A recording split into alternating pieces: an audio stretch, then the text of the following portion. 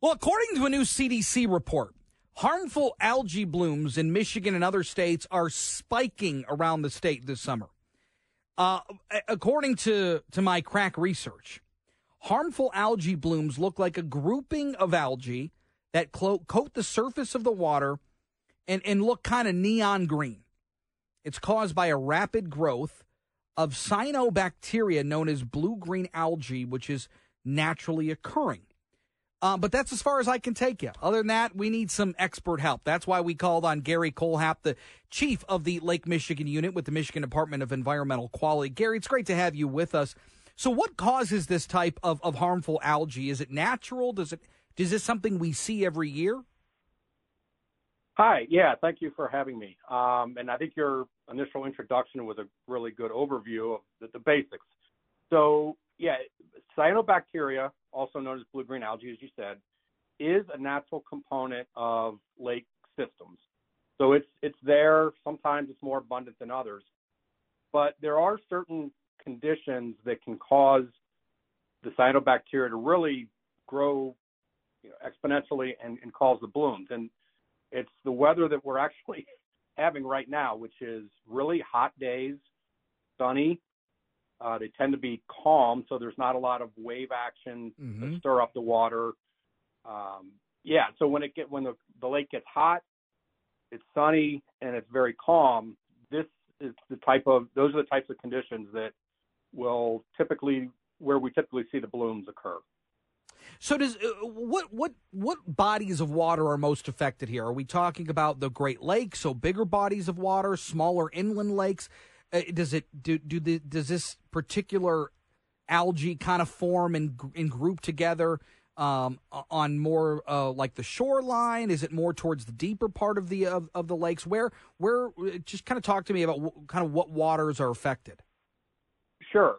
So first of all, it definitely they occur almost exclusively in lakes.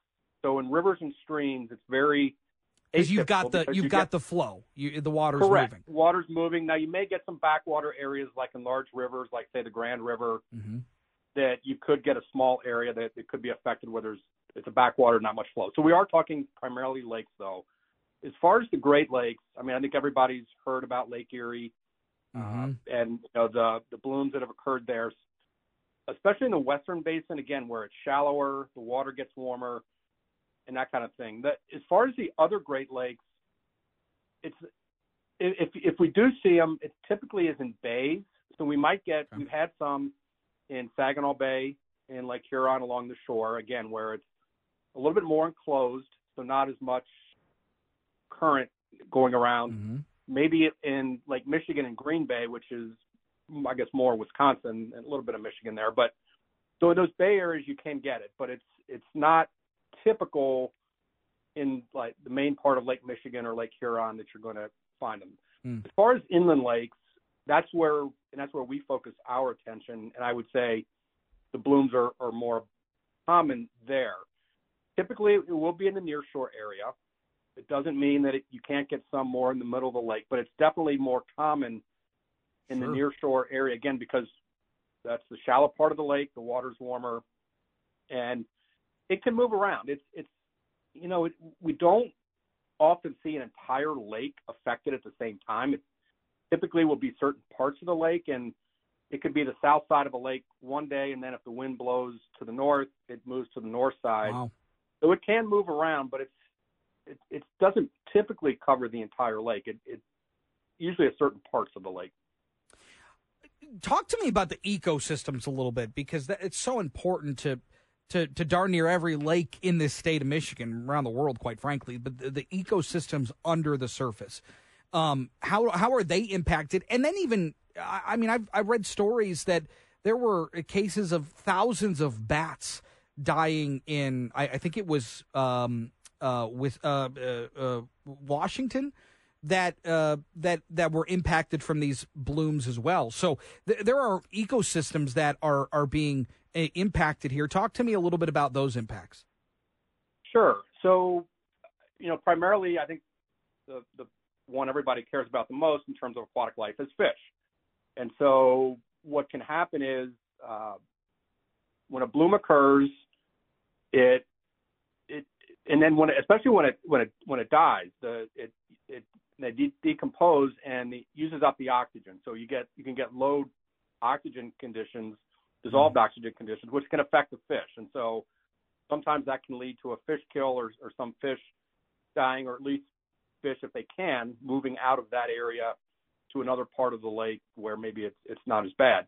You also have the aquatic insects and invertebrates that are on the bottom that can be affected, and those are typically fish food. So a lot of the fish rely on those. So if again, when things decompose, dissolved oxygen gets low, those organisms, and they're not as mobile as a fish, so they're pretty much stuck there. So if the dissolved oxygen gets low, they can die, and that affects the fish food. So as far as, there is some evidence that the toxins that are produced by some cyanobacteria can get into fish if the blooms occur long enough and the fish is exposed to it for a long period of time. So what we suggest to people, if you catch a fish in a lake that you think has had some blooms in the recent past, is to fillet the fish. Typically, it seems the microcystin goes more to the guts part of the fish as opposed to the meat. So as long as you fillet the fish, rinse the fillet, throw away the rest of the fish, generally it should be okay. Probably okay for eating. But yeah, but I would say the bloom would have more of an effect on the system underneath, the aquatic life, as it decomposes. Sure. That's when the oxygen gets used up and can affect those organisms. Well, and of course now, I mean, this is kind of the high point for it. This is when it starts really ramping up, and coincidentally, people are out on the lakes more than any point in the year. Summertime, it's hot. People want to get out on the boat, the lake, whatever it is. What are the effects of that we've seen with human contact with these blooms? So typically, it would be things that affect the skin. So you might get a rash or an itch, some irritation, redness, that kind of thing. That would be the most typical thing. Now, there have been reports that people maybe who are canoeing or kayaking through an area with a bloom can actually start to feel dizzy or maybe a little bit nauseous. So there is some evidence that these toxins can actually get into the air if you stir it up. And so obviously if people feel those symptoms, they should get themselves out of the bloom area as quickly as possible. For people, the most typical thing is just more skin irritation and rash. And so, again, what we tell people is if you come into contact and you have the ability, just rinse off. Use a hose, take a shower, whatever. And is that the same recommendation for boats, too? If you're going to take one boat to another spot, you should just rinse it off? Yeah, I would definitely suggest that. And especially for boats, if you're moving among lakes, that is another issue with invasive species. So we definitely encourage people to clean boats to get rid of the invasive species. Well, it's interesting stuff, and thankfully it's not too dangerous, but it can be pretty bad and something that we got to keep an eye out for. Gary Kohlhepp, thank you so much. Appreciate the time. Got to take a break. More coming up next here on JR Afternoon.